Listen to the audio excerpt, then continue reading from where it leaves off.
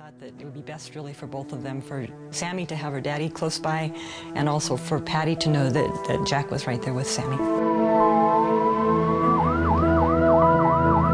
Just before 8 p.m., Samantha is strapped to a stretcher and loaded onto the plane. Large wet snowflakes obscure the runway. Like most February storms in western Colorado, this one is carrying quite a bit of moisture. But Brad assures Jack there's no real danger. I was talking to Brad a little bit, and I asked him, how choppy it was going to be getting up out of the valley because of the storm here, and he said, don't worry about it. I wouldn't do it if it were dangerous. I mean, yeah, there's an inherent danger there, but, come on. None of us would do it if it was that dangerous. Though the snow is intensifying, 37-year-old pilot Rick Fowler is equally unconcerned. He's been flying in the Western Rockies for more than a decade. It was something that we'd flown in for years. It's just another day on the job with different weather. Rick flies without a co-pilot. Jack and Brad sit directly behind him. They face the back of the plane where Teresa cares for Samantha. My biggest focus was really trying to keep her medications going. Everybody was focused on Samantha at that time because of the critical situation. She was a little baby that was dying, simple as that. The twin-engine jet prop Merlin takes off. It's a bumpy ride at first, but the turbulence stops once the plane is above the clouds. It smoothed right out, and Brad even looked at me and said, "See, smooth as glass." Teresa monitors Samantha's temperature and heart rate while administering antibiotics through an IV. Brad tries to keep the baby's nervous father calm. Like making small talk with Jack and saying, see how smooth it is, the cold weather, cold air, smoother than hot weather, don't worry about it, we'll hit some mountain wave turbulence maybe, that'll be about it. But Brad has spoken too soon.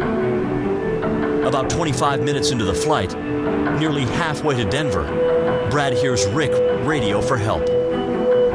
I could hear him talking to Denver Center, telling him we needed to declare an in-flight emergency and tell him how many souls were on board and how much fuel. So I asked Rick what was going on. He said, not now. And I'm like, well, Rick, we need, if there's a problem, we need to know because we need to start planning. We got a really sick, critically sick kid back here. And he said, I'll be right with you. And when he said that, he was really tense.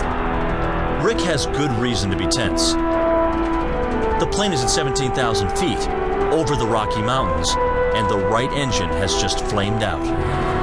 You can feel the loss of power on one engine, and then the instruments will indicate that the engine's not running, not producing power. While the plane can still fly, its ability to climb is impaired. If they continue on to Denver, they'll face even higher terrain. Turning back means lower land, but they'll be flying right into the teeth of the storm. Their only hope is an airport in the small town of Rifle, 45 miles away. Regulation requires that an aircraft in distress or that has a mechanical problem would land as soon as practical. Once the lights of Rifle came into sight, that was a no-brainer. Rick aims the plane down through the mountain peaks to the tiny airport. The altitude we got down to was 6,400 feet, which on a normal glide path at Rifle would be about 2 miles out from the end of the runway. Now keep in mind there's high mountains all around this, Rifle sits in a little bit of a bowl. Brad and Teresa strap down loose objects in the cabin in case the landing is rough. Jack, of course, during this whole time was going, hey, what's going on? Hey, what's going on? He says, well, we got some problems. And that's all he would say. And I said, wait a minute, we got some problems. I'm like, look, everything's fine. It's going to be okay. Lying through my teeth because, you're getting nervous. Things could go wrong. The Rifle Airport has a limited instrument approach, which means that in order to land, Rick needs to see the ground. I heard Rick say, is that the runway? And I looked over and I said, yeah, I think it is. And he said, well, it looks like it to me, too. I remember looking over my shoulder and I could see the runway lights, so I thought, right on, this is going to be no problem. At that point, I thought, well, everything's okay. We're just going to land and find out what's going on. But just as Rick nears the airstrip, the weather strikes. The blizzard that was descending upon Grand Junction when the plane took off has continued east. Now, Rick is immersed in the storm. And all of a sudden I hear him go, uh-oh, and I look back out and the runway's gone. Rick had dropped down into the worst